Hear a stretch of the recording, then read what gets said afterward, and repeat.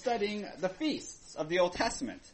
There are many, many feasts in the Bible. There are minor feasts like Yom Kippur, Rosh Hashanah, Purim, and there are there are handouts over there.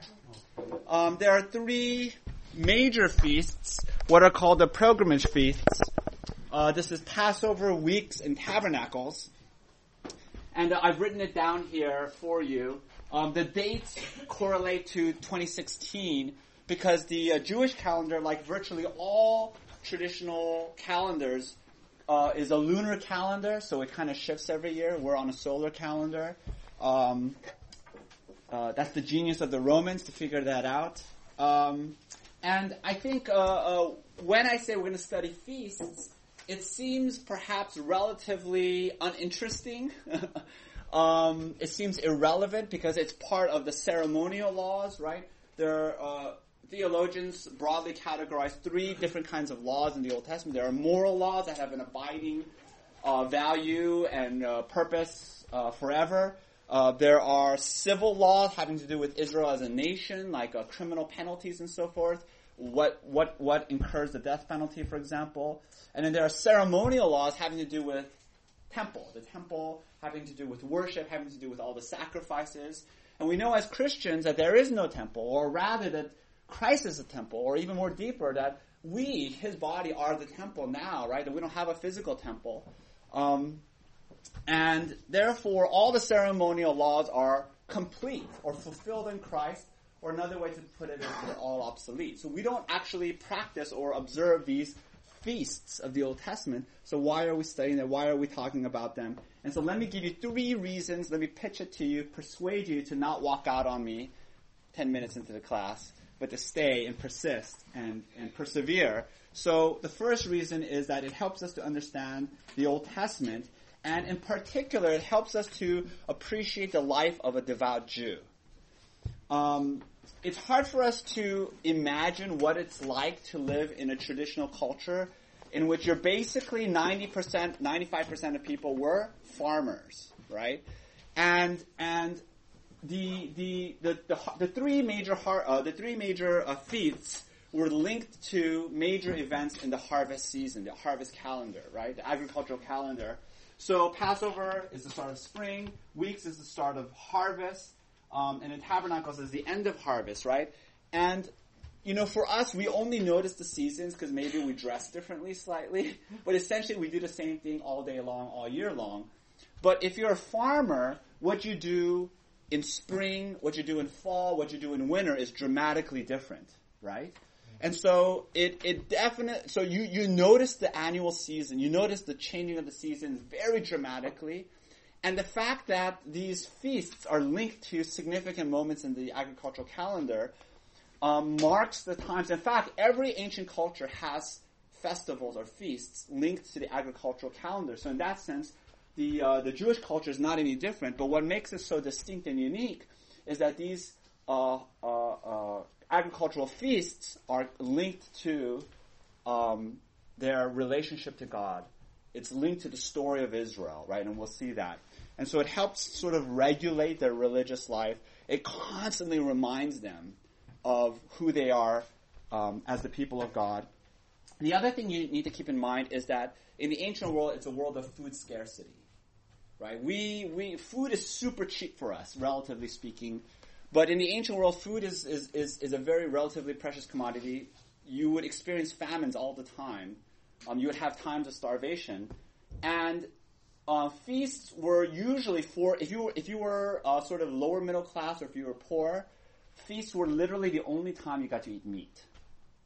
So you would always eat kind of like grains and vegetables, and the only time you got to eat, steak or chicken, or lamb is at these feasts. So the feast made an incredible impression on you. You got to eat a wide variety of foods.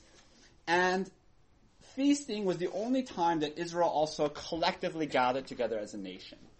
And the reason for this is because these were pilgrimage feasts. Pilgrimage meaning you had to make a pilgrimage to Jerusalem. So let me read to you the first passage, Deuteronomy 16:16.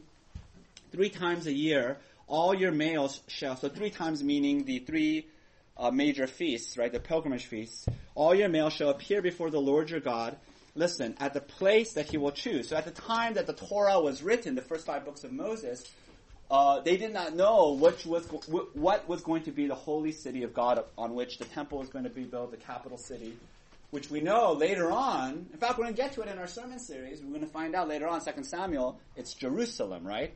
So they had to make a pilgrimage to Jerusalem at the place that he will choose at the feast of the 3 feasts, right? Of unleavened bread, at the Feast of Weeks, and at the Feast of Booths, right? So by the way, you can see in the Jewish calendar, each feast goes by different names. So we'll talk about all the different names. For example, Weeks is called Harvest, also called First Fruits. And then the second thing is that, so it was the one time that you can collectively be together, right? So if you were a Judean from the tribe of Judah, if you're from the tribe of Reuben, or if you're a tribe from the Issachar, like you don't get to necessarily see each other until these pilgrimage feasts. You're all together. And the other thing is that it's a holy convocation. Let me read it to you, Leviticus 23.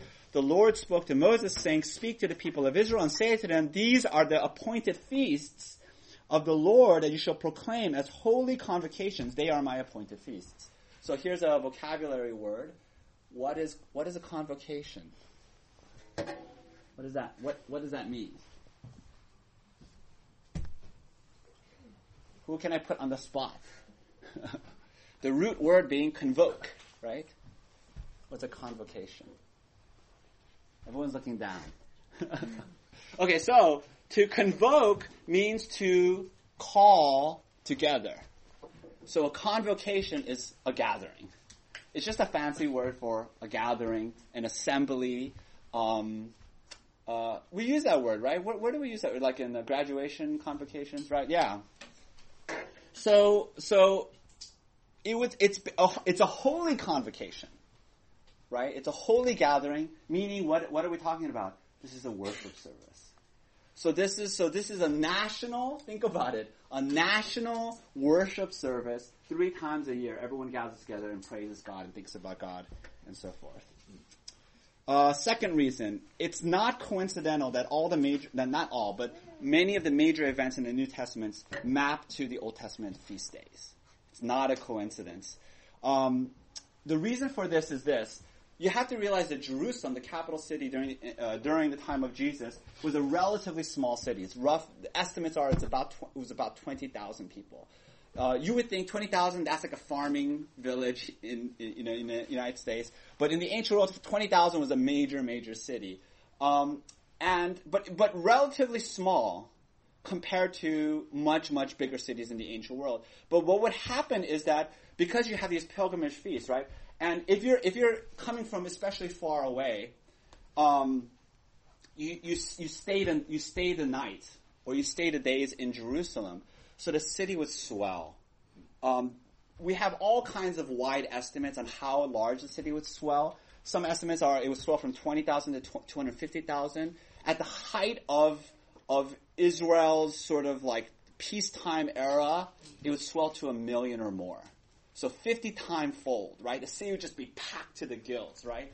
And so the event, so every time you have a feast day, almost no doubt Jesus went to those feast days. And even though in the New Testament, the gospel accounts, particularly the 3 synoptic gospels, it's sort of portrayed that Jesus only came to Jerusalem right before he got crucified, but almost without a doubt, during his 3 years of ministry, throughout his entire life, adult life, he was going 3 times a year, every year to Jerusalem, right? And so that's why you have these confrontation events happening during the feast days, because it's Jesus is going to Jerusalem. And you have to realize this, that the feast days are celebrating the history of Israel. It's celebrating the unique identity of Israel to God and God's rescuing work, God's great plans for Israel, and what is happening during the time of Jesus in Jerusalem. Like, so imagine you're a devout Jew. You're obeying the Torah. You're a Torah-following Jew. You go to Jerusalem. What do you see that's a little bit unusual? The Roman occupation. Yes. You see Roman soldiers. you don't necessarily see Roman soldiers in your daily life because you're in a village somewhere, but now you see them. And that's a direct affront and contradiction to the very thing you're celebrating. And so it created this really tense atmosphere.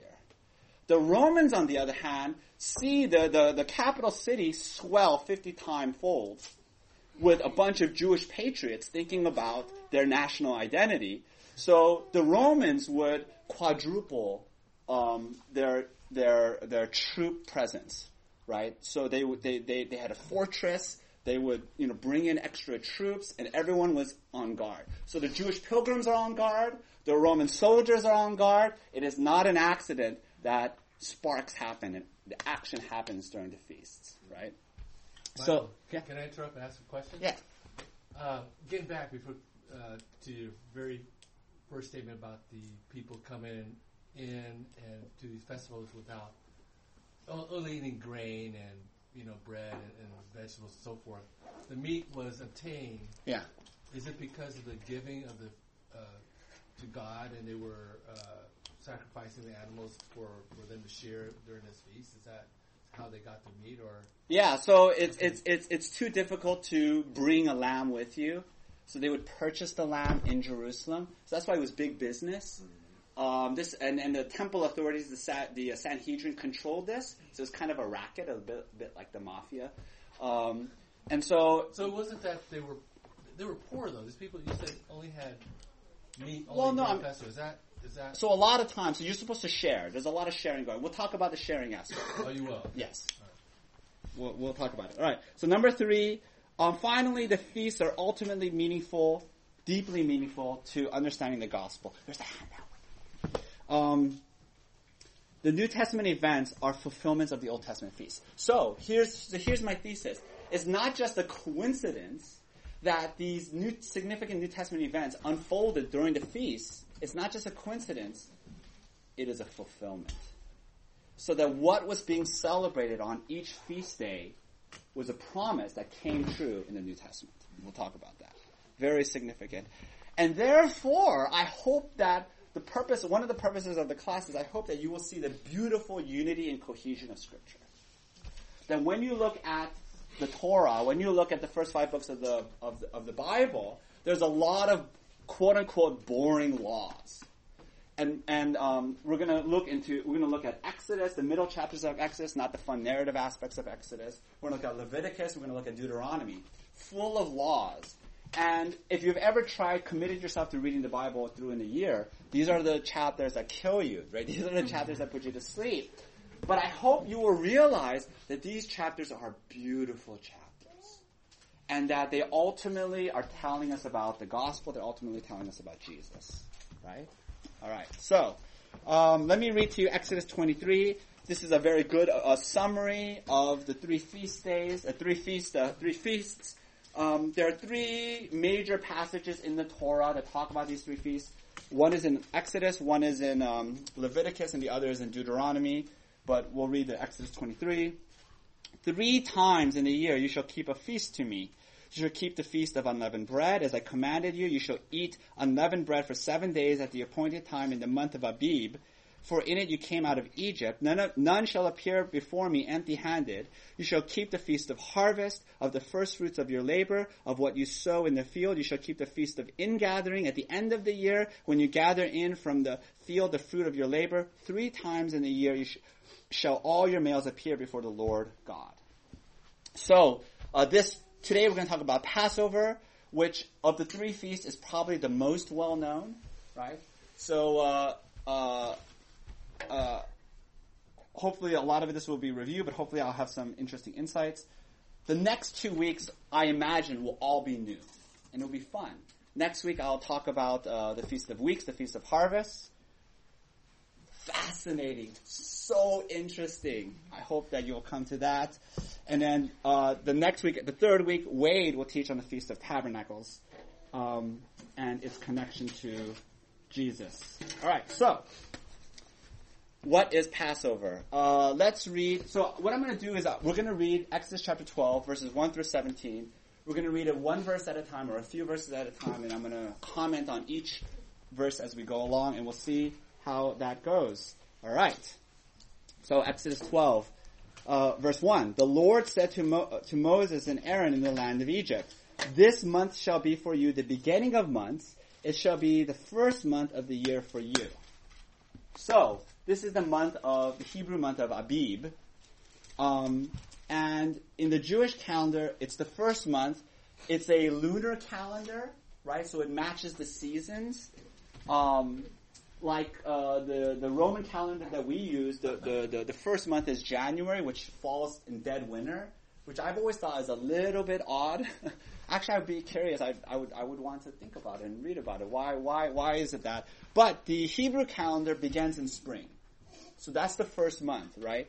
And it's very symbolically significant that Passover marks the first month. Because Passover is the birth of the nation, right? And you can think of it as Jewish Independence Day, right? It's their 4th of July. Because it's the day when they were brought out of Egypt as slaves and they became a nation, right? And therefore, it really helps to explain why things went down the way they did. When Jesus, at the end of his life, he comes to celebrate Passover, which is Jewish Independence Day. And think about how Jesus entered the city of Jerusalem, right? Everyone's saying Hosanna, they're waving palm leaves. And then the Sanhedrin rushes to the Romans and they say, "Did you know that there's this man, Jesus, who is claiming to be king?" Now the Romans, this is Passover. The Romans are alert. They're hypersensitive and it's tense. And somebody tells them there's somebody who's leading a rebellion. The Romans are like, "Arrest that man," right? I think in many ways, Jesus may not have been crucified if it wasn't Passover. Because it was Passover, the atmosphere was so charged and so tense. That's very significant, right? So it's Jewish Independence Day. Let's read on. Verse 3. "Tell all the congregation of Israel that on the 10th day of this month, every man shall take a lamb." So this is the Passover lamb. "According to their father's houses, a lamb for a household." And, see, I drew a lamb. I looked up how to draw a lamb, and I drew it. And if the household is too small for a lamb, then he and his nearest neighbor shall take according to the number of persons, according to what each can eat. You shall make your count for the lamb. And in verse 5, very significant. "Your lamb shall be without blemish, a male, a year old. You may take it from the sheep or from the goats." Did you know that? It doesn't have to be a sheep lamb. It could be a goat lamb. I believe we have a different word for a goat lamb. It would be a kid, right? Yeah. But their word is the same. You can have a sheep or a goat. "And you shall keep it until the 14th day of this month. Then the whole assembly of the congregation of Israel shall kill their lambs at twilight. Then they shall take some of the blood and put it on the 2 doorposts of and the lintels of the houses in which they eat it." All right, so what's going on? Anytime you have meat, like when you have a meal and you have meat, I suppose abstractly you understand that there had to be some slaughtering of animals, right? But it is abstract. It is removed from you. You don't know it. This is the one feast in Israel where the act of killing the animal is a central part of what you're supposed to be thinking about, right? So there is slaughtering of lambs. And what this is saying, the death of the lamb is a sacrificial death. So that the lamb is standing in place of the family, so that the family is spared because the lamb loses his life, right? So that, and so this connects to this whole theology and dense structure of laws in which the animal bears the sins of the people. I don't know how to draw people, so there is substitution going on, right? That's the symbolism. This is why in verse 5 it says, "Your lamb shall be without blemish." In other passages, it talks about there's there to be no defects, no injuries on the lamb, no discoloration on the lamb.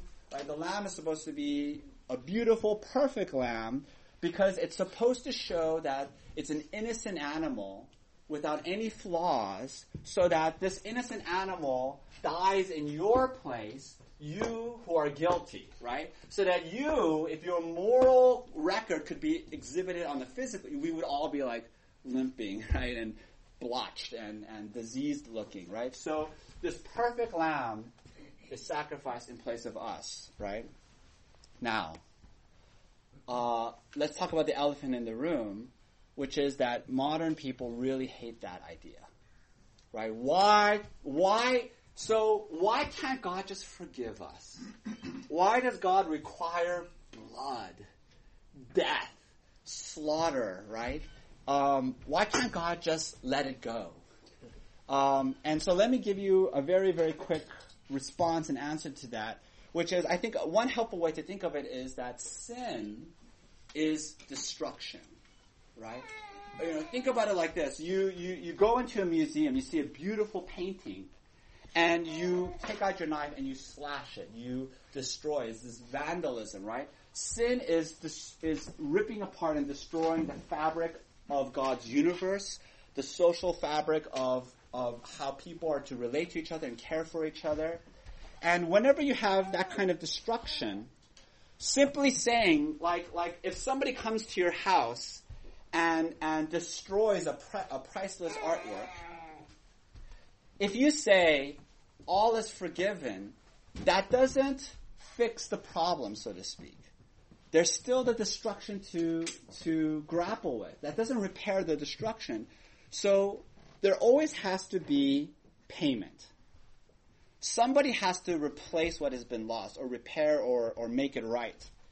And what the Bible is saying all throughout, and what the story of Passover is saying, is that somebody has to bear the price. Somebody has to bear the payment. And what God is saying is, I'm not going to make you bear the payment. I'm going to take the payment. Or rather, he's saying a substitute will bear the payment. We'll talk about who that substitute is. All right. That's my 30-second defense of why there has to be a bloody sacrifice. There cannot just be sort of a waving of the hand and saying all is forgiven. Any quick questions on that? We talked about that a little bit. All right, let's press forward. So verse 8. This is very interesting. This is fun. All right. Verse 8.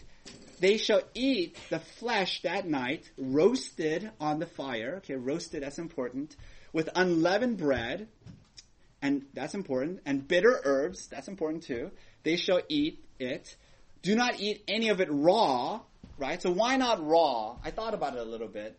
And so let me just say this really quickly. Sort of a broad stereotype between the difference between the Old Testament and the New Testament, or maybe the difference between Jewish sensibilities and Christian sensibilities, is that Jewish sensibilities, they're very action-oriented. They do things. It's a religion of doing, with not a lot of explanation. The doing of it makes you think it's a very embodied religion. So there's no explanation. So you just have to sort of think about it. In Christianity, there's a lot of explanation, much more so. Why not raw? I think probably because eating raw lamb is not good for you. But there's a reason why there's even a warning why you shouldn't even eat it raw, and we'll talk about that. Okay, do not eat any of it raw or boiled in water. We'll talk about why not boiled. But roasted, there it is again. Its head with its legs and its inner parts, and you shall let none of it remain until the morning. Anything that remains until the morning you shall burn. In this manner you shall eat it, with your belt fastened, your sandals on your feet, with your staff in your hand, and you shall eat it in haste. It is the Lord's Passover. All right, so let's talk about this meal. It's a very symbolic meal. Every element of the meal, even the preparation of it, is symbolic, right? The first thing is we're supposed to eat unleavened bread. By the way, let's talk about what is leaven, right? So what is leaven? Tracy? I don't know. Oh, okay. See, if you smile, If you don't want to be called you look down. Yeast, yes, yeast. And what is yeast? Makes it like rice. Yes, right. So I believe it's bacteria, right? Yes. So you need some yeast into the dough, and then when you bake it, the bread rises, right? Now, the requirement is don't put yeast in it. Take the yeast out, eat it unleavened. By the way, every time we take communion, and we're taking communion today during service, we use what's called matzo bread. The actual Hebrew word here is matzo, right? So we eat matzo bread. Matzo bread looks like a cracker. Like when I first encountered it, I was like, how is this bread? It's just a matzo cracker. The reason why is because it's basically flat bread because there's no fluff or substance or no, there's no volume. Thank you. There's no volume. It's just flat, right? Because there's no yeast. So we're eating Passover bread, by the way, in the Lord's Supper. Why is it unleavened? It's faster to make. Yes. No need to do all that preparatory work. No need to wait. Just bam, boom, right? Because look at the last sentence. You should eat it in haste, right? Because the departure was a hasty departure. In fact, this is emphasized in verse 11, with your belt fastened, your sandals on your feet, and your staff in your hand. They're basically eating it like in a moment's notice they can leave. That leads to why the lamb is roasted. Why do you think the lamb is roasted, not boiled? Quicker. Why? Because it's directly on the coals. I don't know. There's no it's directly on the coals, so there's no middle ground to make it take longer. Yeah, well, That's what I think. I don't cook. So all you cooks out there, is that true? Is it faster to roast a lamb than to boil a lamb? How about getting water? Back then you have to go to get the water. Yeah, so to boil requires a pot, I suppose. It requires water, requires boiling the water, right? So is that fair that roasting is faster? Yeah. So basically, like if you have a lamb and you're like, we only have a few minutes, eat it. You can't do it raw. You roast it and you don't eat it raw, right? You get salmonella, right? Roasting it is the fastest way, right? So that's why. So why the unleavened bread? Why the roasting of the lamb? It's all emphasizing haste. It's a super fast meal. And it's to emphasize and remind God's people that this was a miraculous intervention by God. The people of God were in slavery in Egypt, and suddenly, in the middle of the night, they have to leave. Right? It happens in the middle of the night. It's a sudden departure, and it emphasizes God's miraculous deliverance. They didn't see it coming. It wasn't a slow preparation. It wasn't politicking with Pharaoh. It was boom, they're out. The other element they're supposed to eat is bitter herbs, right? Bitter herbs, because it's supposed to remind them, what is a bitter herb? Are there bitter herbs? I'm the wrong person to talk about these elements. But, so bitter herbs, to emphasize, so I guess it was an unpleasant meal then? Has anyone partaken Seder with a Jewish family? So it emphasizes the bitterness of slavery. So here I have Exodus 1, chapter 1. Let me read it for you. They, the Egyptians, ruthlessly made the people of Israel work as slaves and made their lives bitter. Same word, by the way, with hard service. So their life was really bad, terrible, full of hardship. And so they eat this lamb, roasted lamb, with bitter flavorings to remind them of the bitterness of their experience.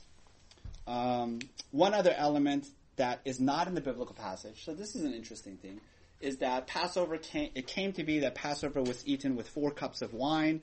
This is not in the biblical text, but it became an official part of the meal. And we know this through, not only, we know this because the Jewish people drink it with wine, but also it's in rabbinic texts like the Mishnah and so forth.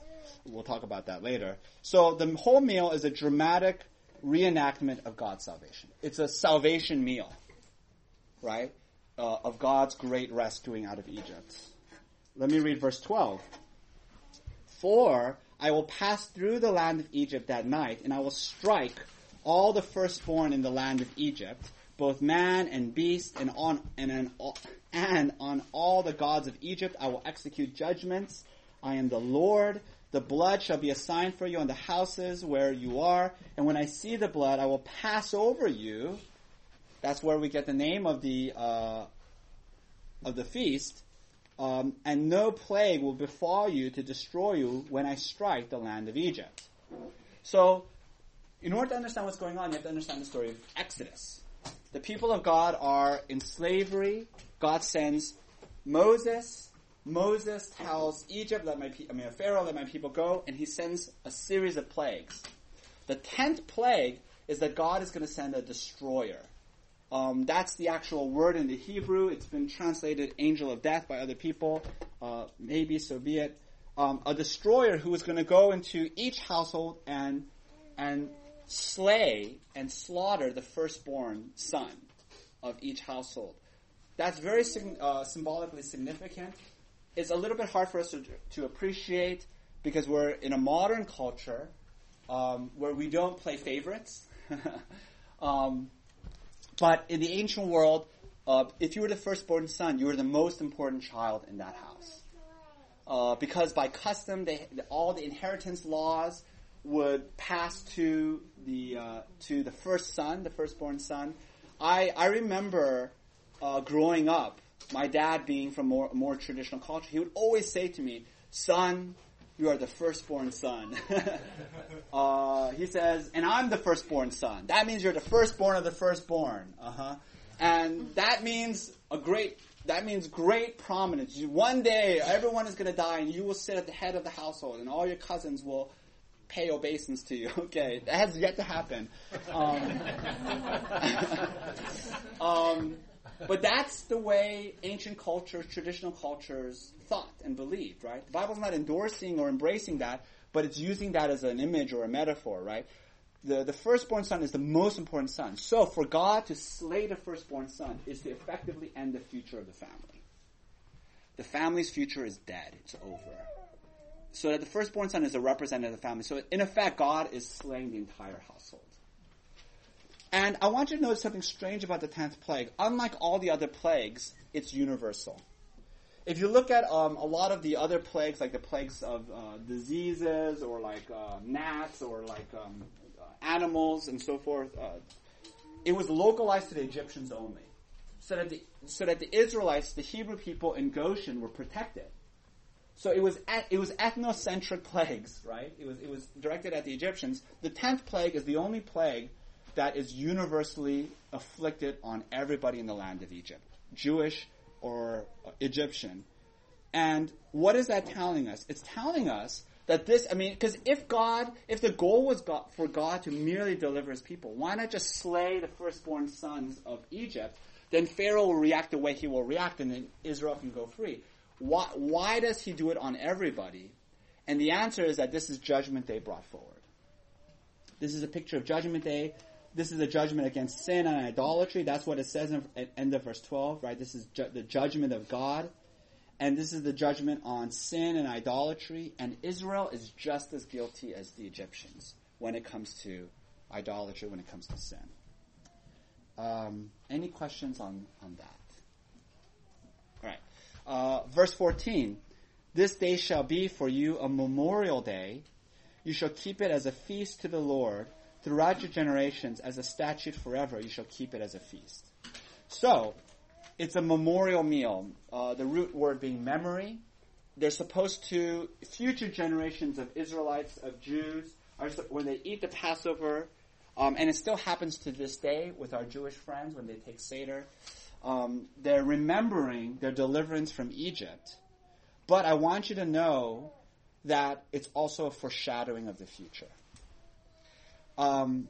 Why? The answer is because the lamb is not truly a sufficient substitute for your sins. So it was always a foreshadowing that one day, this is a promise, it's an image. One day the true Lamb of God is going to come. The real Lamb. Matthew 26, let me read it to you. Now, as they were eating, so this is Jesus in the upper room with his disciples on the night of his betrayal, the night of his arrest, the day before he is to be crucified. Actually, it's the same day he's crucified, if you understand in the way Jewish reckons days, right? Day begins at nightfall. So as they were eating, Jesus took bread. What is this bread? He's eating Passover with his disciples. This is the unleavened bread. He's eating matzo crackers, right? Jesus took the matzo cracker, and after blessing it, he broke it, and then gave it to his disciples. And then he said something that has never, ever been said in any Jewish Passover in the history of all Passovers. Because there was a prescribed series of sort of liturgical words that were supposed to be said. Jesus decides to change the rules. He changes the words, and he says, take, eat, he says, and then he says, this is my body. Then he takes the cup. This is one of the cups of wine drunk at Passover. And when he had given thanks, he gave it to them, saying, drink of it, all of you. And then he says something that has never been said. For this is my blood of the covenant, which is poured out for many for the forgiveness of sins. I tell you, I will not drink again of this fruit of the vine until that day when I drink it anew with you in my Father's kingdom. So, what Jesus does is he takes the basic elements of the meal and he imbues them with new meaning. So he says the Passover bread, the unleavened bread, which was a symbol of haste, remember? He says, now it's a picture of my body. And when he breaks it, it's a picture of his broken body. The cup being poured out, it's a picture of my blood being poured out. And notice there's no mention of the Passover lamb. And I think that's deliberate on the part of the gospel writers because the Passover lamb is sitting at the table. It's Jesus, right?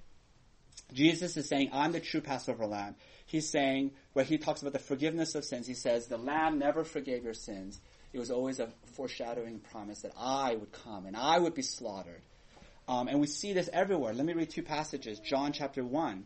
This is John the Baptist. And the next day, John the Baptist saw Jesus coming toward him. And what does he say? He's thinking about the story of Passover. He's thinking about the story of Exodus. He looks at Jesus. And what does he say? The strangest statement. If you were a Jew, you would think this is a very strange statement. He says, behold, the Lamb of God who takes away the sin of the world. Revelation, at the end of history, all God's people are going to be gathered together, a holy convocation. We'll be singing with our hearts full, worthy is the Lamb who was slain. What are we talking about? We're talking about the Passover Lamb. Worthy is the Lamb who was slain to receive power and wealth and wisdom and might and honor and glory and blessing. And therefore, don't you see that it's extremely significant that Jesus was crucified at Passover, the Feast of Passover. So that the original Passover was anticipating and waiting for the real lamb who would be really slaughtered for the real forgiveness of his people. That's Jesus on the cross. He died on the cross during Passover, right? When all the people were gathered together and they were thinking about their redemption, Jesus was crucified in their midst. So that's what's going on. But I want you to know that the meal is not only thinking about the past, it's not only thinking about the future, but then even Jesus' new meal, which is the old meal transformed. We're this Sunday, during service, we're going to take the Lord's Supper, which is really Passover. We're going to take Passover, which is the Lord's Supper, but those two meals are also still pointing forward to a future meal, because look at what Jesus says in verse 29. He says, I will not drink again until I drink it new with you in my Father's kingdom, right? So he takes the cup, he says, I'm not going to drink it again, and he talks about some future event. And what is this future event? It's foreshadowing a future fulfillment, yet to come, a future meal. And what is that meal? It's in Revelation 19. It's the wedding supper of the Lamb. There's going to be, at the end of history, an incredible celebration. If you think about it, Passover is not a very festive feast. It's a very solemn feast because there's blood, there's bitter herbs. You're thinking about slavery. The Lord's Supper is also a solemn meal. You're thinking about we're thinking about the death of our Savior. But both of those meals are pointing forward to a real feast, a real festival. And it's interesting that it's described as a wedding feast. I have a Lebanese neighbor. like he grew up in Lebanon, and he was telling me that in Lebanon they have their wedding celebrations. He says are 1 week long, which I think is like crazy, right? I don't know how you do that, but apparently it's a 7-day wedding celebration feast. It's just an incredible party. Middle Easterners, I guess, know how to party much better than us Westerners, right? So it just goes on day after day after day, and you're eating good food, you're enjoying good company, there's wine. It's just an incredible celebration. That's the promise that the Lord's Supper and Passover is ultimately pointing to. One day, the King will return, and there's going to be an incredible party where God's people as the bride is going to finally be united to the bridegroom, heavenly bridegroom, Jesus Christ. It's not in your handout, but let me read to you Isaiah 25, which is a prophecy of that future meal, of this feast. On this mountain, the Lord of hosts will make for all peoples a feast of rich food. Remember, this is a world of food scarcity. So most people just ate gruel. Most people just ate porridge all day long. A feast of rich food. A feast of well-aged wine, the best wine there is. Of rich food, full of marrow. What is marrow, right? It's the stuff in bones, right? But basically, like really fantastically well-cooked meat. Amazing, not shreds of meat, but tons of great meat, of aged wine, well refined. And he will swallow up on this mountain the covering that is cast over all peoples, the veil that is spread over all nations. He will swallow up death forever, and the Lord God will wipe away tears from all faces, and the reproach of his people he will take away from all the earth, for the Lord has spoken. It will be said on that day, behold, this is our God. We have waited for him, that he might save us. This is the Lord. We have waited for him. Let us be glad and rejoice in his salvation. That is the promise. Every time we take the Lord's Supper, we're looking forward to this incredible party, the consolation of our hearts, our King, our bridegroom, who will wipe away all of our tears, who will make everything sad come untrue. Any questions? Because this last section I've made sort of semi-optional. I'm okay if I don't cover it. Yes, Troy, right? Yeah. What was that verse you just read? It's in Isaiah, I believe it's Isaiah 6 and through 10. I just wrote Isaiah 25. I think it's 6 through 10, something like that. I know it's Isaiah 6. I'm sorry, Isaiah 25, verse 6. Yeah. Any questions? Any other questions? All right. Well, in the short time I have, let me go on to the next section. It goes on, verse 15. 7 days you shall eat the unleavened bread. So, here's what's happened. So, the Passover is a single day, but Passover is the beginning of a 7-day feast called the Feast of Unleavened Bread. So, 7 days you shall eat unleavened bread. On the first day you shall remove leaven out of all your houses. If you have Jewish friends, you know that for the Feast of Unleavened Bread, they're supposed to do some sort of really meticulous search to rid the house of all yeast. Apparently, it's some sort of intense scrubbing, because yeast is just anything. I don't know, yeasty. I betray my ignorance. All right.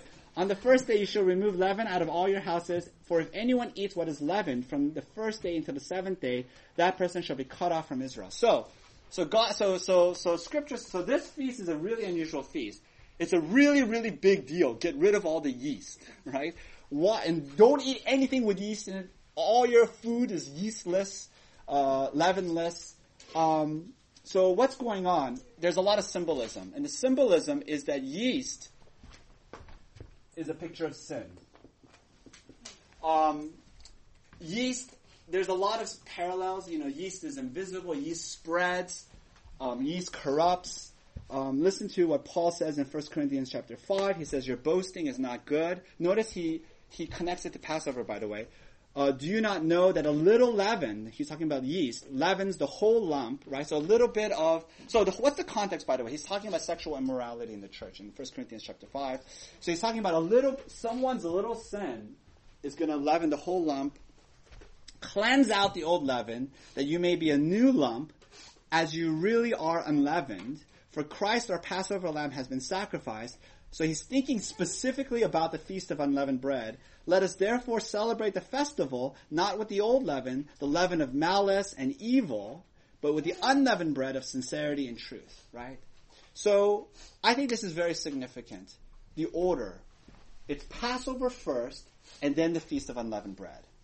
Because the Feast of Unleavened Bread is, what is it about? It's about personal holiness. It's about sanctification. It's about a life free from malice and evil, a life of sincerity and truth. Now, notice that the fact that the order of it's first is Passover, right? And then it's the Feast of Unleavened Bread. Ooh. The Feast of Unleavened Bread, right? The order is very important because it contradicts both moralism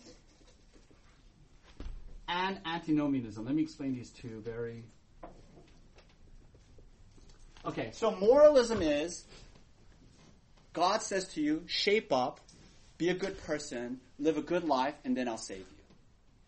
This says no, because God rescues his people before he asks them for a holy life. Right? So no to moralism.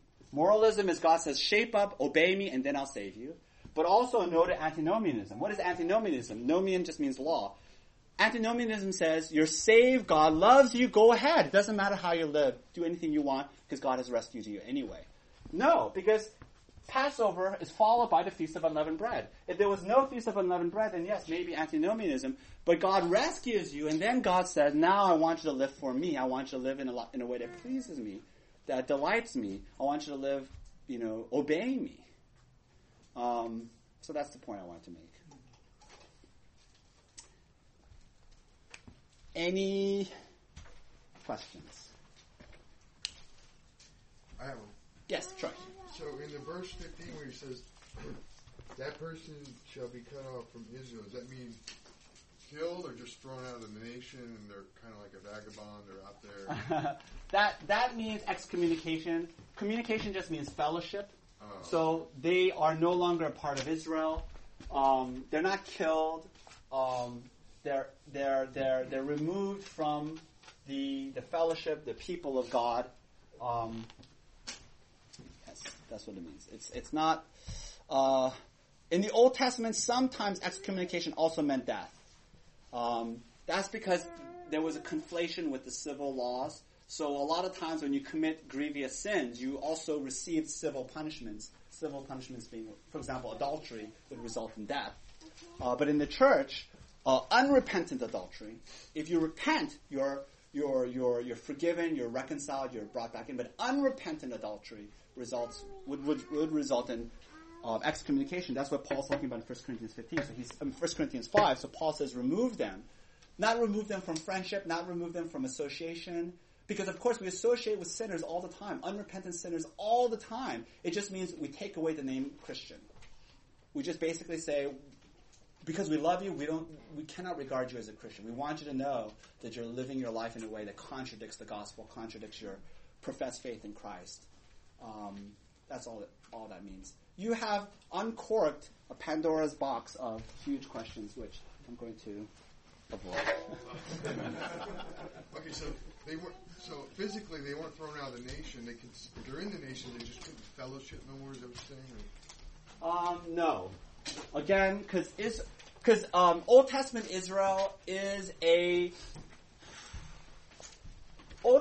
Israel manifested the spirituality physically. Okay, so yes, they would be physically removed.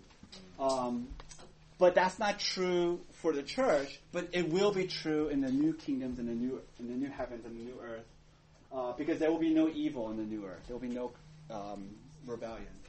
Again, that's complicated. I'm going to avoid it. Let me pray, Thank you for your attention. Thank you for your participation. Heavenly Father, thank you for this feast of Passover. Thank you for giving us these 3 feasts that constantly tell us about Jesus Christ. That Jesus is the Passover lamb. I pray that would encourage us, impress us with your love. Praise in Christ's name. Amen.